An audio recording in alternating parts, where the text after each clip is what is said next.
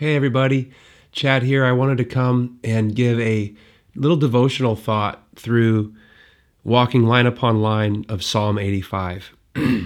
One of the main themes throughout this psalm is how God is so bent on there being agreement between heaven, where he reigns and rules, and the earth, where we live life. And it's amazing how we experience seasons of renewal and blessing, and then seasons of discipline, correction, repentance, another season of renewal, and these patterns that not only God's people throughout Scripture in the Old Testament with Israel, but in our own lives we experience ups and downs, troughs and valleys, victories and then setbacks. But there's this steady undercurrent throughout Psalm 85 that I'm really, really encouraged by today.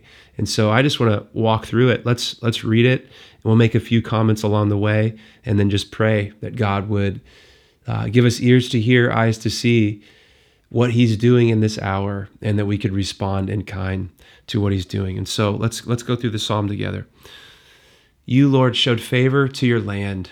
You restored the fortunes of Jacob. You forgave the iniquity of your people and covered all of their sins. You set aside all of your wrath and turned from your fierce anger. And so I just made a bullet point. These are the things God did and the things God does. He showed favor, restores fortunes, he forgives iniquities, covered all sins, set aside his wrath, and turned aside from his fierce anger. And so just as we begin this psalm, it's amazing that this is the stuff God does. So no matter what you're facing or walking through, whatever season you're in, he is bent on restoring, on forgiving, on healing, on turning from wrath, turning from fierce anger. This is the heart of the God that we serve, and that is so perfectly revealed in the person and work of Jesus Christ. Let's move on. He goes on to say, restore us again. So now the people are in hard times. He did all of that great stuff for them, but now the psalmist is rehearsing the story again, that they're in a season of great difficulty. Restore us again, God, our Savior, and put away your displeasure toward us. Will you be angry with us forever? Will you prolong your anger through all generations? Will you not revive us again, that your people may rejoice in you? Show us your unfailing love, Lord, and grant us your salvation. Again, in a bullet point form, restore us again, revive us, show us your unfailing love, and grant us your salvation. So again, it's as if the Lord, we're slow to listen, we're slow to learn, we're slow to sustain what God releases. And so what he already did, he had to do again because of the rebellion and the people of God who are turning away from God's wisdom and God's will and God's ways. And I want to just say right now, this does not have to be the case. And we're going to see it at the end of this psalm, that there is a place in the grace of God where we don't have to have those seasons of running well for the Lord, running after his heart, and then retreating back to sin. Okay, we're back with the Lord. Now we need him to. No. I love how honest this psalm is, because that has been so many of our experiences. But my hope is the Lord releases fresh grace for us today through the rest of this passage. So a corollary scripture is in Isaiah 59. This is so powerful. Surely the arm of the Lord is not too short to save, nor is his ear too dull to hear. But your iniquities have separated you from God. Your sins have hidden his face from you, so that he will not hear. For your hands are stained with blood, and your fingers with guilt. Your lips have spoken falsely, and your tongue mutters wicked things. No one calls for justice. No one pleads a case with integrity. They rely on empty arguments. They utter lies. They conceive trouble and give birth to evil. I love this definition of sin by Cornelius Plantinga. It's vandalism on God's shalom. I'm going to finish this passage and then make a few comments. Isaiah 59:12. For our offenses are many in your sight, and our sins testify against us. Our offenses are ever with us, and we acknowledge our iniquities, rebellion and treachery against the Lord, turning our backs on our God, inciting revolt and oppression, uttering lies our hearts have conceived. So justice is driven back. Righteousness stands at a distance. Truth has stumbled in the streets. Honesty cannot enter. Truth is nowhere to be found, and whoever shuns evil becomes a prey. The Lord looked and was displeased that there was no justice. And beloved, Isaiah 59, it feels like commentary on the day and age in which we live, where our offenses have separated us. Truth, look at that language of truth is like this, it's stumbling, drunk, intoxicated in the streets. Righteousness stands at a distance. Justice is driven back. Why? Because we are choosing to live our own lives in our pride and in our arrogance according to our own wisdom, will, and ways, instead of living out of God's vision for what is good, what is true, right, just, and beautiful. And so in this passage of Isaiah, as it relates to Psalm 85, the only remedy is not to look within, but to look without, to look up, and to call on God. But this is what God promises, even in a scenario. By the way, so Isaiah 59 ends with, there was no one to intervene, so God himself intervened. And if I've ever needed God to intervene in our culture, in our city, in our families, in our lives, in our schools, in our churches, in our workplace and world, it is now. It is now. Listen what it goes on to say in Psalm 84, Psalm 85. I will listen to what God the Lord says. He promises peace to his people, his faithful servants, but let them not turn to folly. Hold on to that word. Surely his salvation is near those who fear him, that his glory may dwell in our land. I will listen to his voice, again in bullet point. He promises peace, salvation for those who fear him, and he wants his glory to dwell in our land. Now, here's what's so interesting. That verse 8, where he says, let them not turn to folly. Folly is another way to talk about being foolish or arrogant or prideful. And how relevant in a month that our culture calls Pride to say, don't turn to folly. Don't turn to foolishness. Don't just spurn God's wisdom, God's will, God's ways. Don't redefine what is true, what is good, what is right, just, and beautiful according to your own lusts and pleasures and desires. And as you feel the pressure or maybe the internal turmoil of the days in which we're walking and living in, I want you to know there is hope. He promises peace. He wants to bring salvation to those who fear him, which is to say those who refuse to live a compartmentalized life where God is only interested in this small sliver and the rest I'll take care of. No, living in the fear of God is living a God-saturated, Christ-exalting lifestyle where all of life matters to God. That's living in the fear of the Lord. He says it again, let them not turn to folly. The fool says in his heart, there is no God. They are corrupt, their deeds are vile, there is no one who does good. The Lord looks down from heaven and on all mankind to see if there are any who understand, any who seek God.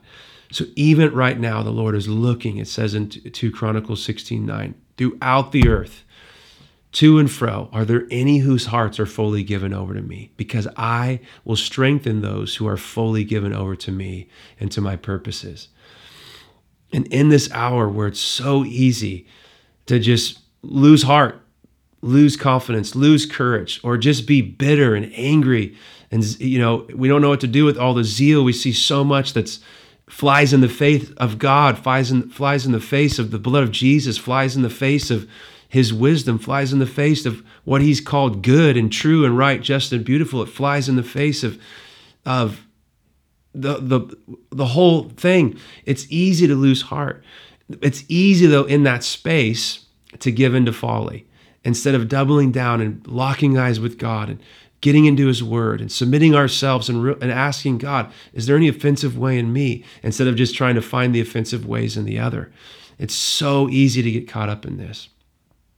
And even as a believer, it's easy to have lip service, a confessional faith, but yet our hearts and our operational faith, our actual lifestyle, are not in continuity with what we confess to believe. This is why all of us need so much grace. All of us need so much grace.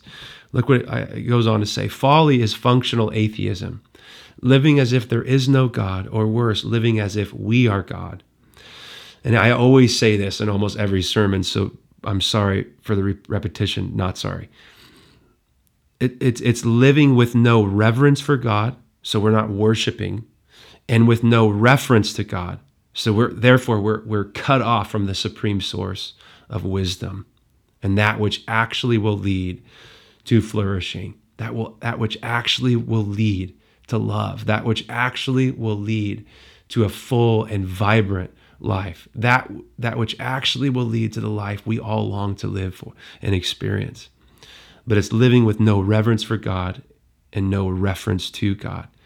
And so we invent things to celebrate, and not just things that are like good in and of themselves, but things that God and his own character and his own wisdom and his own word and his own law declares not good, unjust, or sinful, or twisted, or immoral. And we're in a generation and in an hour where those things aren't just tolerated, accepted, boys will be boys, let people live how they want, but they're celebrated, they're exalted to a high and lofty place. And beloved, we need to cry out to God for mercy, for him to intervene. Look what those who live in folly, look what it says. Those who live according to the flesh, which is the source of folly, the sinful heart that's unregenerate, apart from the grace of God and the power of the gospel. They have their mind set on what the flesh desires. But those who live in accordance with the Spirit have their mind set on what the Spirit desires. The mind governed, ruling our own empire of self by the flesh, is death, but the mind governed by the Spirit is life and peace. And so this issue of folly, this issue of the life we experience, I know we've taken a long way from Psalm 85, but that's just unpacking why God forgives and restores, and then we find ourselves in a broken place because of our sin. But he wants to restore again and restore us to peace. But it all revolves around, what is our operational reality? Are we living according to the flesh towards what we are saying is right and wrong? Or are we living according to the Spirit and relying on God to be the one who's worthy of our soul sufficient, worthy of our worship, and the source of the wisdom we need to live a life that leads to flourishing? He says this in Isaiah 26, you will keep in perfect peace those whose minds are steadfast because they trust in you. And again, Psalm 85, I will listen to what the Lord says. He promises peace to his people, and what God promises, he will perform. So we stand at a crossroads. We know what you've done, Lord, throughout salvation history. We know what you've done throughout church history. We know what you've done throughout revival history. We know what you've done in our own lives and the ups and downs, troughs and valleys. But God, you've promised to restore peace if we'll respond to your grace and to your word in this hour. What God promises, he will perform. So beloved, don't lose heart. God's word is true. God's will and wisdom are pure and perfect, and they lead to full and vibrant life. Look at it, to go back to Isaiah 57 in continuity with this passage. I was enraged by their sinful greed, so I punished them, and I hid my face in anger, speaking of Israel. Yet they kept on in their willful ways, but I have seen their ways, and just hold on to this promise. But I will heal them. I will guide them and restore comfort to Israel's mourners, creating praise on their lips. Peace, peace to those far and near, says the Lord, and I will heal them. But the wicked are like the tossing sea which cannot rest, whose waves cast up mire and mud. There is no peace, says my God, for the wicked. The Lord will heal, guide, and restore. So when we think about our culture and we think about our own lives, God is bent on healing, restoring, and guiding. if we'll respond. And what's so crazy, again, I know we're in a month that's called Pride Month. It's on every channel, every show, every brand, every label. We're just inundated from every angle. But the tragedy of something that's called Pride Month is that's the only category of people that God fundamentally resists are the proud, the arrogant, the self-exalting. This has nothing to do with having a good personality or being, a confident person. It's pride. It's that again, living without reverence for God or reference to God, naming our own truth according to our own desires, our own will, our own wants, our own wishes, our own lusts, and then wanting everyone else to affirm, approve, and applaud. And if you don't, there will be consequences. And I want you to know, even in a culture like that, even in a culture in our own hearts where we say one thing and live another, God still wants to heal, guide, and restore. He's not done with you. He's not done with me. He's not done with us. So don't lose heart. Call on his name. Look how the psalm ends. This is just absolutely breathtaking. Love and faithfulness meet together. Righteousness and peace kiss each other. Look at that. Faithfulness springs forth from the earth, and righteousness looks down from heaven. The Lord will indeed give what is good, and our land will yield its harvest. Righteousness goes before him and prepares the way for his steps.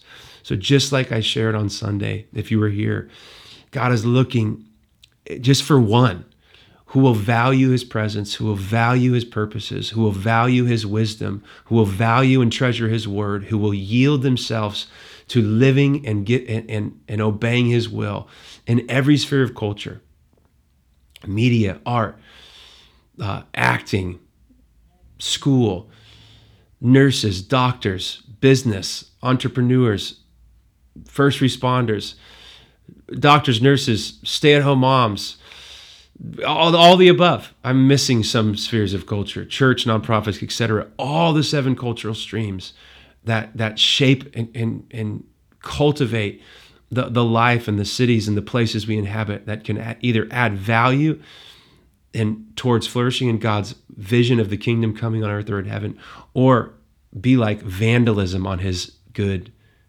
creation and on his shalom. But I want you to see that he's just looking for one to come into agreement.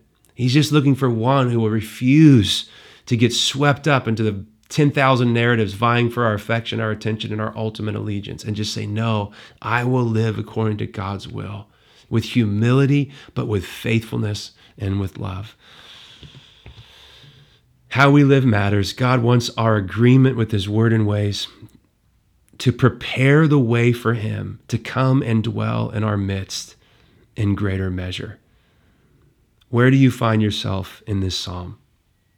Do you find yourself in that first stanza in a season of gratitude for the goodness of God and the work of his grace, that he showed favor, he's restored fortunes, he's forgiven your iniquity, covered your sin, set aside his wrath, etc.? If you're in that season, praise God.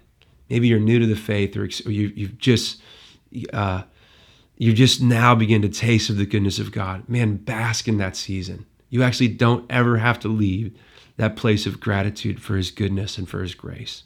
But maybe you find yourself in a season of rebellion and sin. You're caught up in patterns of behavior that are destructive to you and to those around you. And so look at the next part of the psalm. Maybe you're in a season of conviction, chastisement, and discipline, where God's bringing correction, cleansing, and he's asking you to freshly consecrate yourself again. Well, here's your cry. Restore me again. Restore us again, Lord. Revive us. Show us your unfailing love. Grant us your salvation. And I want you to know, the Bible says that he disciplines those that he loves. The whole point that he would bring conviction means he's not done with you. Conviction of the Holy Spirit is your friend. Condemnation from the enemy is to be resisted and not tolerated. But conviction is specific. Conviction comes with hope, because he doesn't just show us what's wrong inside, but he also reveals what is the right path we're meant to follow. the attitude or the character that we're meant to cultivate. So conviction is glorious. It's our friend. Or maybe he's bringing correction to patterns of thought or behavior or attitudes. He wants to bring cleansing and for you to consecrate yourself. Or maybe the last part of the psalm, you're in a season of reflection and repentance, renewal and revival. And you say, I will listen to the Lord's voice. He promises peace, salvation for those who fear him. He wants his glory to dwell in our land. God wants agreement between heaven and earth. And this issue of agreement flows right through every human heart. Look at the language again in verses 10 through 13. Faithfulness springs forth from the earth, and righteousness looks down from heaven. And beloved, I want you to know, wherever you find yourself on this psalm, Psalm 85, God responds to those who respond to him. So even if you feel conviction for something in your life that is off kilter, or that's just outright sinful and you know it, but you don't know what to do, call on his name. He wants to create praise on your lips. Remember that promise of Isaiah 59. He wants to heal, restore, and guide. And so that's just a little simple reflection through this psalm, but I thought it was so relevant just for the day and age in which we live, that no matter how dark or hopeless or discouraging or confusing you may feel, God has a vision, and it's agreement between heaven and earth, between our hearts and his heart. And though you may not be able to answer for all of those around you, you can answer the question yourself. Lord, am I in agreement with your wisdom, with your will, and with your ways? And so, Father, in the name of Jesus, I just thank you for this amazing passage. I thank you, Lord, for the promises that are contained in it, that you want to show us your unfailing love. You want to forgive us our iniquity. Lord, you want to turn from your wrath and your fierce anger. God, you want to restore us and revive us and show us your unfailing covenant of love. You, even though truth is nowhere to be found within us and justice is driven back and righteousness stands at a distance, you want to stretch out your righteous right hand and to bring breakthrough and blessing and restoration to our broken lives. And God, I pray that you would just release your voice in the hearts and minds and lives of your people today. But that, like it says in Psalm 85, we will listen to what the Lord says. We will listen to what you say. And Father, I pray this in the mighty name of Jesus. Amen. Bless you guys. Live in that psalm. Maybe read it before you go to bed or when you wake up. And just walk through it line upon line and say, Holy Spirit, how can I come into greater agreement with your wisdom, with God's word, God's will in my life and in the lives of those that I love, lead, and do life with? We'll see you next time.